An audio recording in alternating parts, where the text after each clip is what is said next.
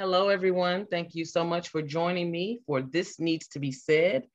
I love when a conversation gets to continue.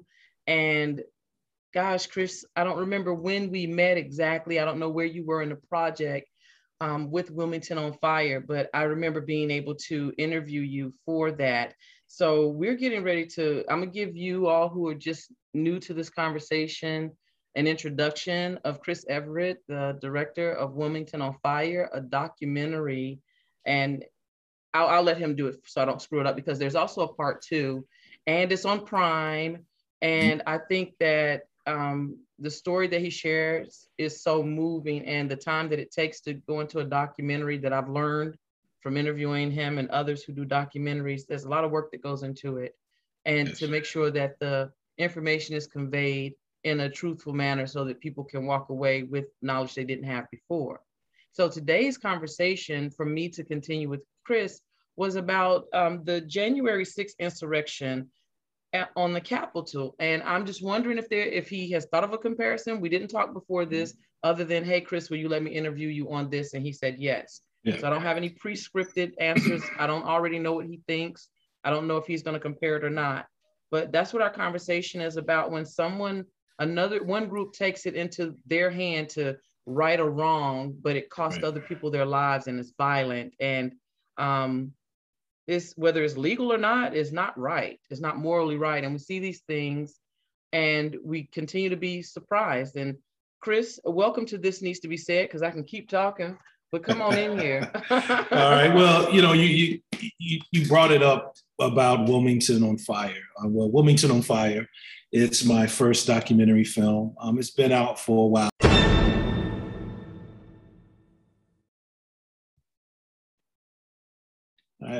But yeah, just about when you were talking about Wilmington on Fire. Wilmington on Fire, it's my first documentary film, and it's a feature-length documentary on the 1898 Wilmington massacre that happened November 10th, 1898 in Wilmington, North Carolina. It was an actual coup d'etat, an overthrow of a government. And back then, Wilmington was, I guess it was a mixed city. It was slightly majority African-American.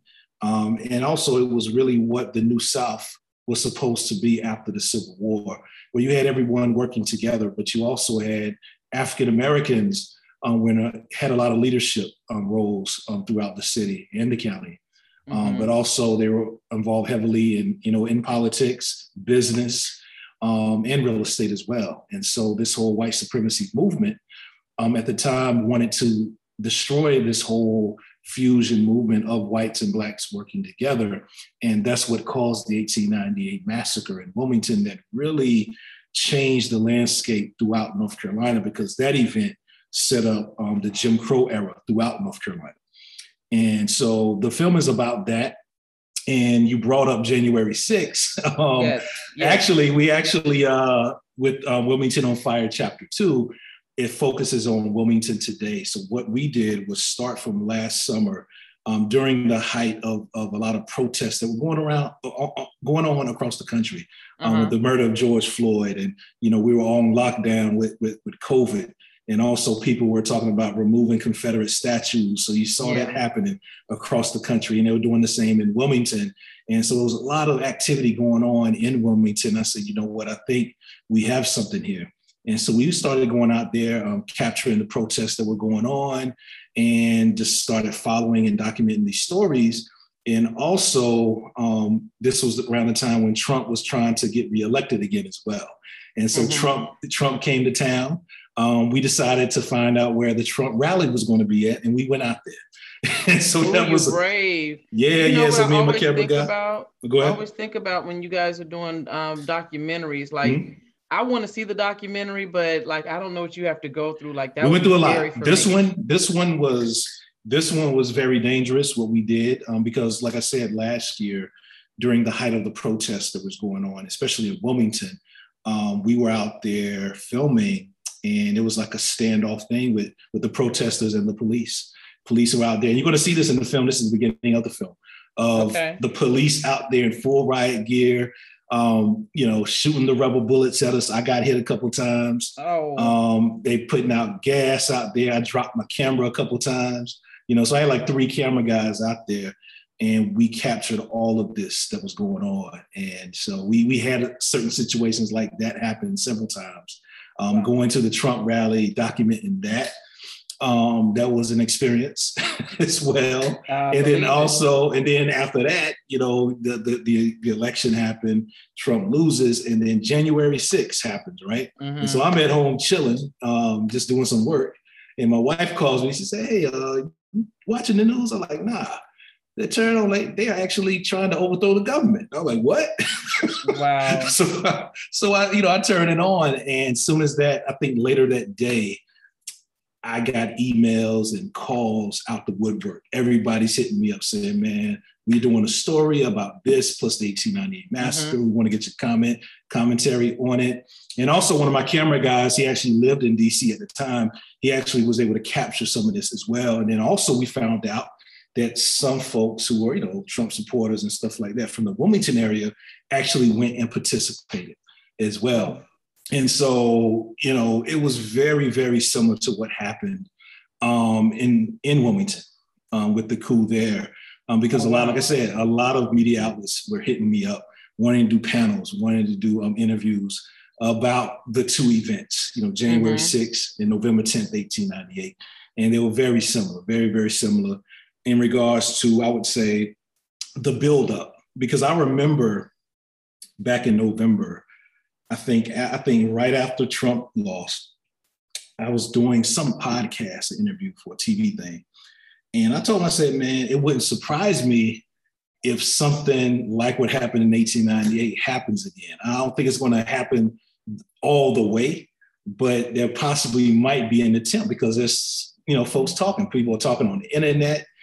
People are saying, man, it's just the climate and the atmosphere that, these folks have built up. It's very similar to what happened in 1898. And then we saw it. January 6th happened.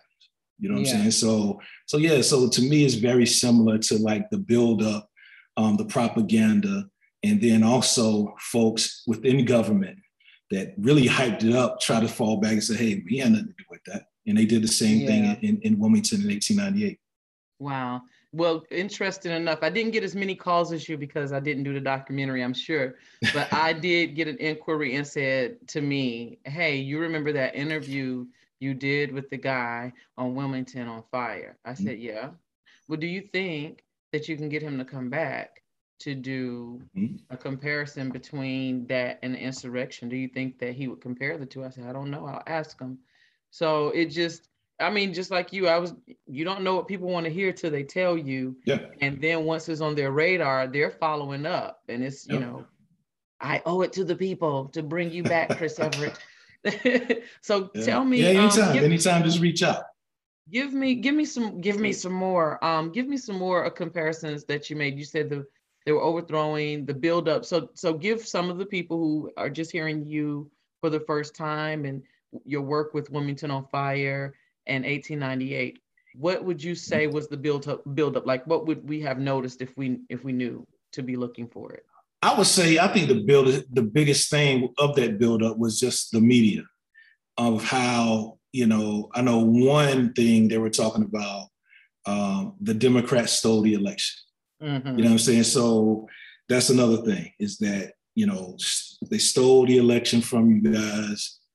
Trump should be in there. You guys should definitely stand up and rise up against this. They're taking your freedoms. Black people are getting all this. Hispanics are getting all that. And it was the same thing. But back then you didn't have, the Hispanic population like you have now. Back then it was black and white. That was it. Okay. And so they used a lot of those same, media pitches of saying that black people are getting all this money. They're getting hired over you as good white people. And you can't have that. And so you need to do something about it.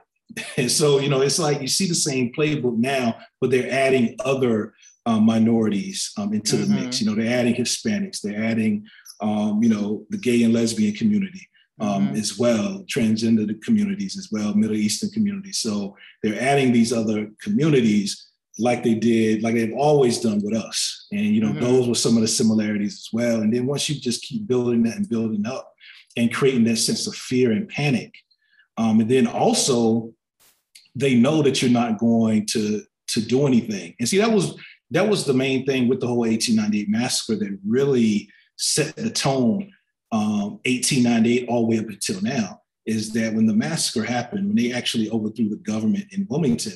Now, prior to what happened in Wilmington, there were several attempts of doing the exact same thing that they did in Wilmington and other places in America. But when they did it, the federal government came in, stopped it, and then intervened and then set the government back in place. When they didn't do that in Wilmington, that pretty much set the signal to the rest of the United States that, okay, the federal government's not going to intervene. You can do whatever you want to. And that's what happened. And that's when you saw the Jim Crow laws pop up throughout North Carolina and other places as well. And then other racial massacres and events happen. And then you constantly start seeing that throughout history. And so when you don't hold people accountable and you don't, stop it in its tracks, people are going to continue to do it. And that's when January 6th happens. People were talking about doing this. People were doing, similar, smaller things throughout our country. Nothing was happening. No one was getting prosecuted. So when you do that, you're going to build something like this. Something like this is bound to happen, and that's what happened. And they still really haven't prosecuted these folks to the fullest extent of the law. And so it wouldn't surprise me again if another attempt. We've seen it in the media where people still have tried to attempt several other events or try to create another event similar to what happened January 6th. So I think until, we open our eyes as a country, because this is not only our issue as Black folks, this is a whole country. This is our country as well, like it's everyone else's. And I think as a country, we all need to realize that we're here.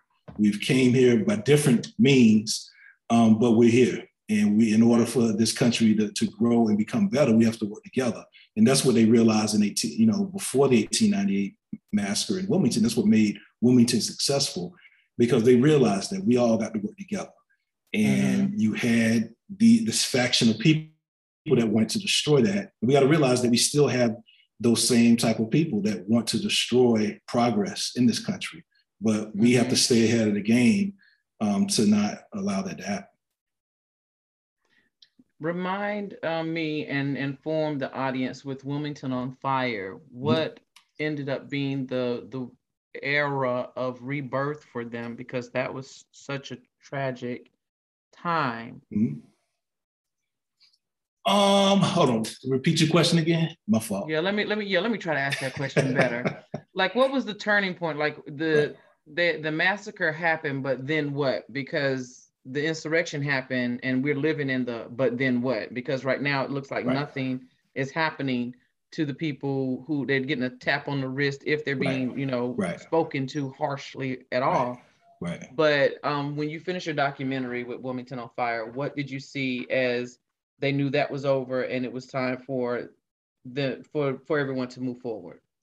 Well, what happened, after the massacre in Wilmington, they were able to get their folks in political office throughout North Carolina. Because really, it just wasn't a massacre that happened in Wilmington. This was a statewide movement of white supremacy. They did other coups as well in New Bern and other places throughout North Carolina. They weren't as bloody as the Wilmington one, but they actually overthrew several cities in North Carolina. But Wilmington has always been, I guess, the biggest one because it was North Carolina's largest city. And I think it was its most bloodiest as well.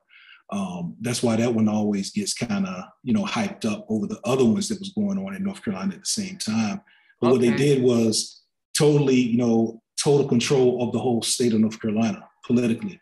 And then so how they were able to do that as well, and to keep that stronghold throughout, because they were looking, 40, 50 years ahead. And they wanted to maintain power throughout this thing. And so what they did was create the Jim Crow laws, meaning one, in order to keep political power, they had to strip African Americans their rights of voting. And so one of the first rules they put in was the grandfather clause. George Roundtree, who was involved in the 1898 massacre, he actually pushed for that legislation. And people aren't familiar with the grandfather clause. Pretty much is a clause where you can't vote unless your grandfather was a registered voter, an active voter. And so that totally eliminated African Americans because there a lot of Black folks' grandfathers were slaves, Wow. So that pretty much eliminated Black political participation.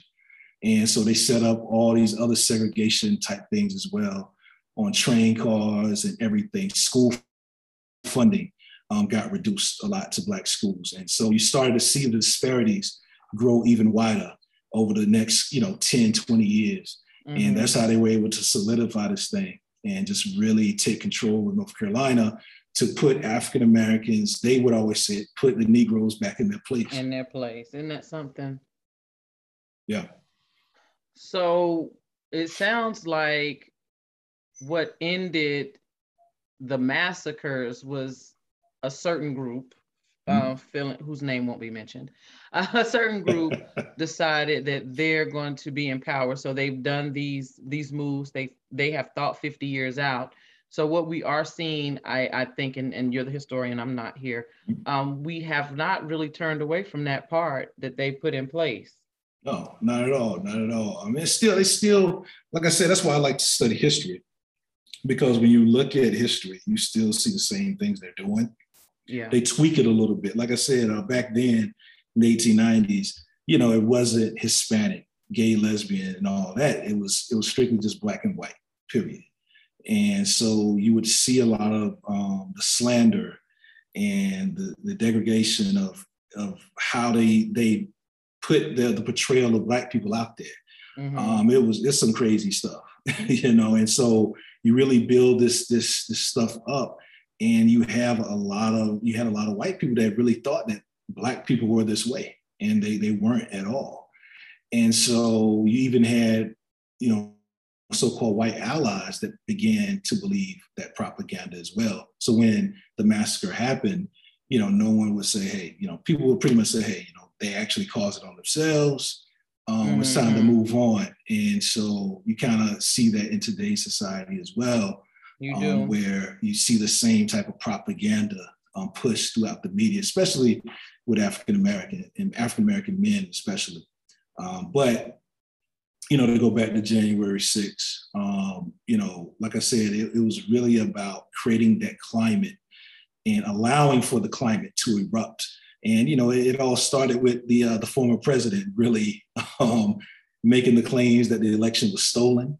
Yeah. And, how they're trying to get him, bring him down. Because even when I went out to that rally, when he came to Wilmington to make his speech, and we were out there interviewing folks, they all were saying the same thing. This is September, the election ain't even happened yet.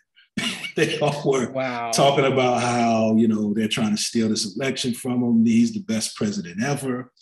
And all this, stuff. That's their right to vote for whoever they want, but it's not their right to cause violence and try to overthrow the government either. We have an election, and we elect who we want. And if they don't win, oh well. We have to go back. You have to go back to the drawing board and promote your candidate, and hopefully they can win. But these people wanted to do like in 1898. They didn't want to wait to do that. They just wanted to overthrow the government and just re-put their person back in there.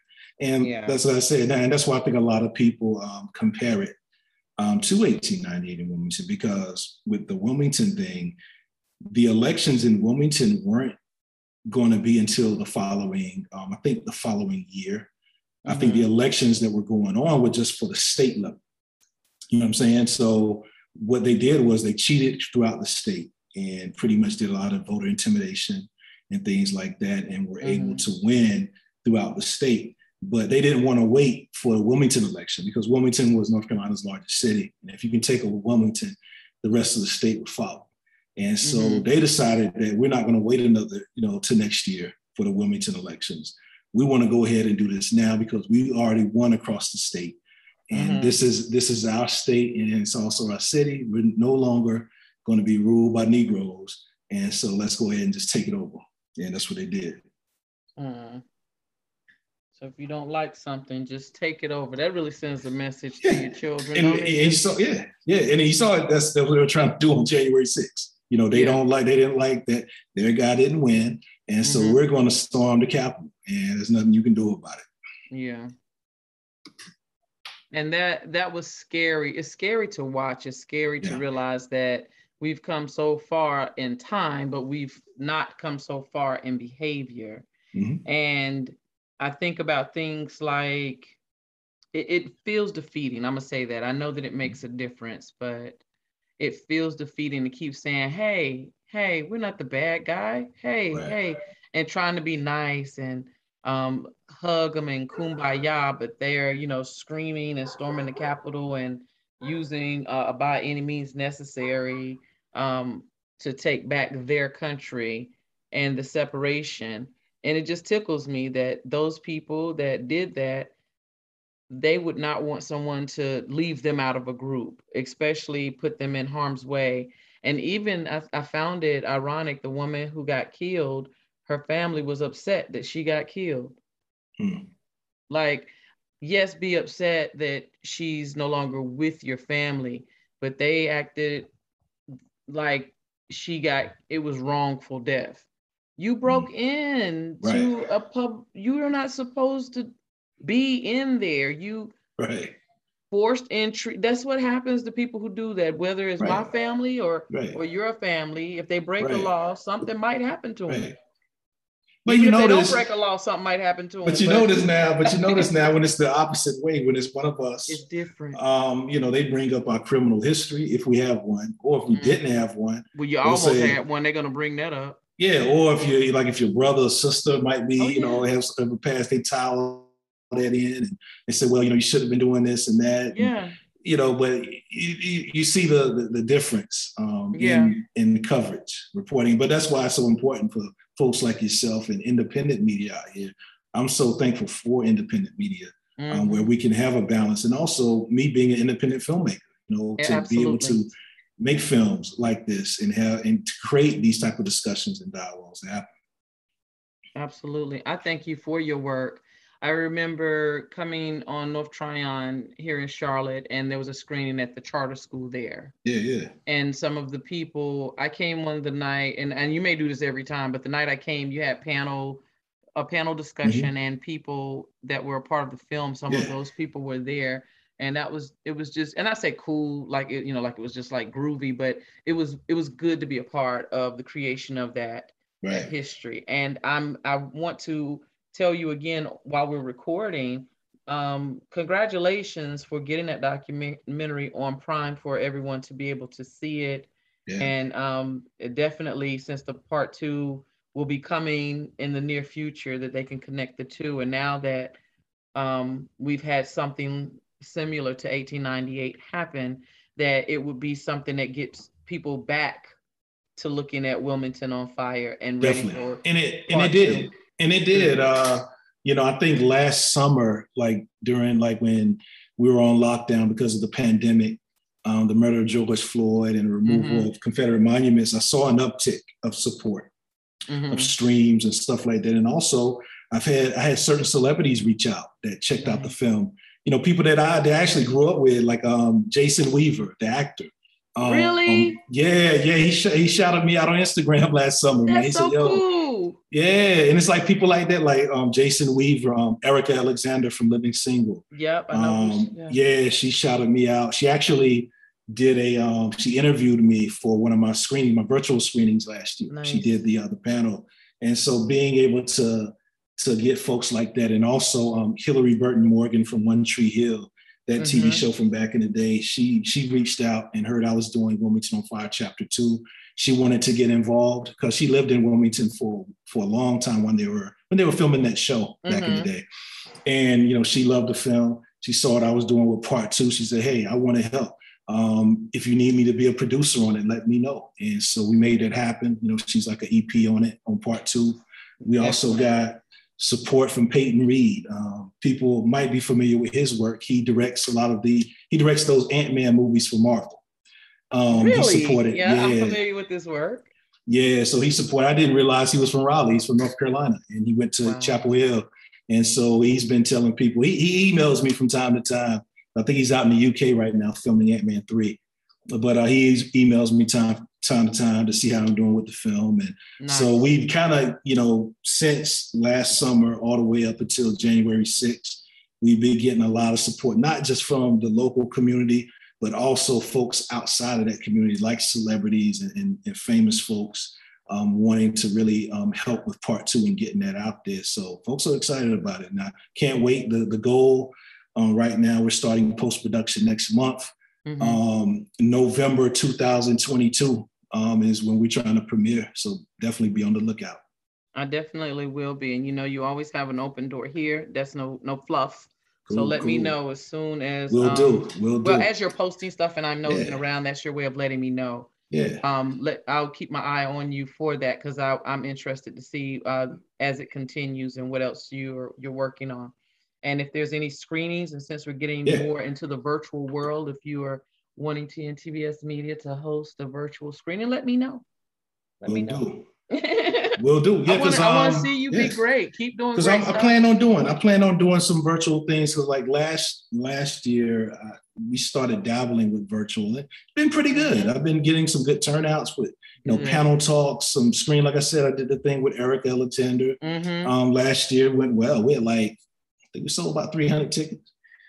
You know what I'm saying? That was all virtual too. It was cool. So it's like we want to do more of that, because you're able to reach a wider audience, more convenient as well. And also we want people to be safe, because COVID is real and it's still out there. And sometimes stuff that we need isn't in our community. You don't always get to go to it if I buy a ticket to your event. And I'm just being for real. If I don't have money to buy a ticket and put gas in the car to get to your event or to eat, you know, then I got to make a decision. I want to come, but I can't really enjoy myself. So I'm the same way because I think my biggest thing is parking.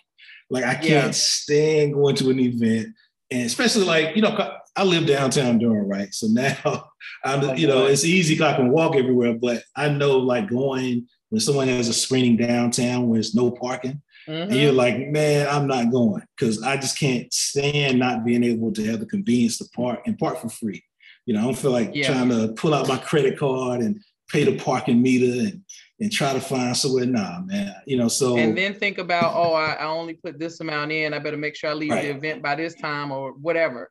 But it just takes a lot of that out. I'm not knocking going to a physical event, but I'm just letting whoever is listening know that doing a virtual event can be the thing that gets more people in, especially when we're talking about our history repeating itself. I think we are both at the age right now that we're seeing things from when we were younger repeat itself, and our young people are saying, this is new. And you're going, yes, not, but we used to call it this, you call it that. Right. So just different things. It tickles me when I hear slang. I've never really been like a hip person to do slang right. My friends say I always say it proper. But I like trying it out. But when I hear a new word, that the young people are talking about, I don't know what it is. I want them to teach it to me. However, I'm not knocking, that, but get my tongues together. I lost my thought, Chris. But what I want people, cool. I think more people need to be able to get to historical stuff. And it is a shame that the people who need it don't have access to it. That's what I'm trying to get to, rambling on. But you're doing an event, by you doing a virtual event, that gives it an opportunity, because right now, the government is trying to make sure everyone has broadband service, which means everyone can get on the internet. But we know with people being on their phones, they can get on the internet anyway. And we now have unlimited data. So that means they can stream that movie on Amazon Prime, Wilmington on Fire. They can do that, and it's not going to eat up their data, and they can get some history right in the palm of their hand. So you've done some work a long time ago, and you're seeing it gain some more waves of momentum and moving into your part 2. So your work, you can see it's paying off. I hadn't been there for the whole journey, because I'm not a part of the project. You know it closer than I do. It's a lot of hard work. And to see it paying off, I'm sure that feels really, really good. Oh, it's great. And, I like that also it's opened the doors to do other projects. Also, another great film where I'm almost done shooting that. It's a martial arts documentary. It's Yes. about Grandmaster, the Vic Moore story. It's about Grandmaster Victor Moore. He's a martial arts pioneer from the 1960s, 4-time world karate champion. One of the pioneers of the sport when karate first became a sport. He was like the chief instructor for one of the first professional martial arts organizations in this country, the USKA. And so he's still around. He's here in North Carolina.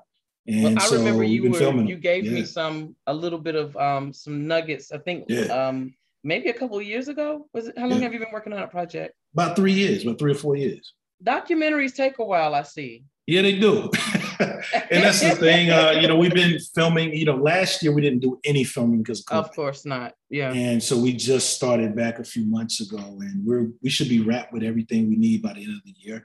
Then we can I'm looking forward to that one. Yeah, it's I'm cool. I'm looking forward to any of your work. Don't get me wrong. But when you told me about that one, because speaking from my experience, Bruce Lee was the martial arts. So Black people didn't do that. That we did it because we learned it from someone else, but not someone in our community. Right. And that's why I wanted to do this film, because that's what the film is about as well. Not only him, but also him teaching these 2 young guys as well. And we've been following their stories, but also how martial arts really did a lot for our community that we don't even know about, and how these were our heroes, people like Vic Moore and Moses Powell and all these guys.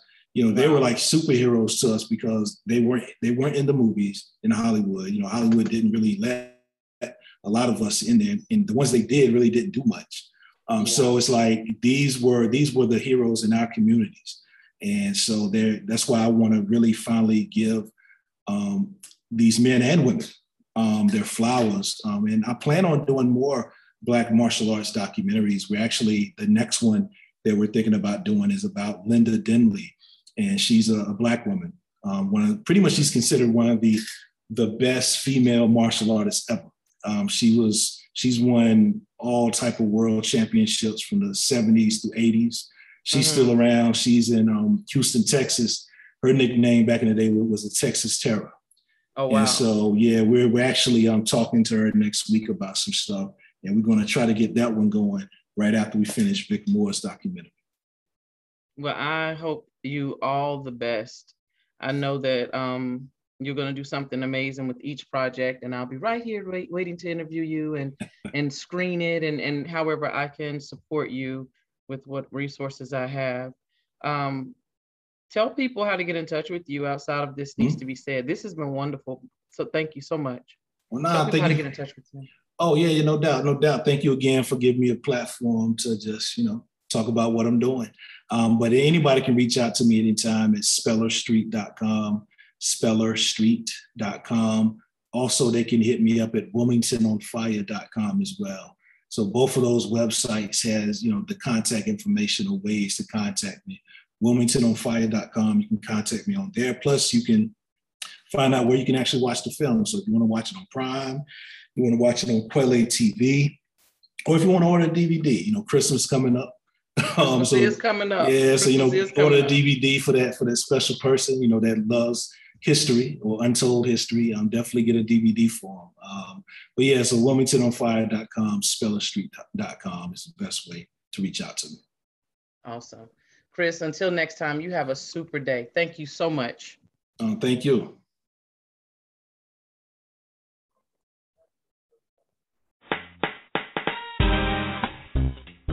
Thank you for tuning in to This Needs to Be Said. I hope you've gained something from what has been shared. Send me your comments and show ideas through the website at tntvsmedia.com. I'd love to hear from you.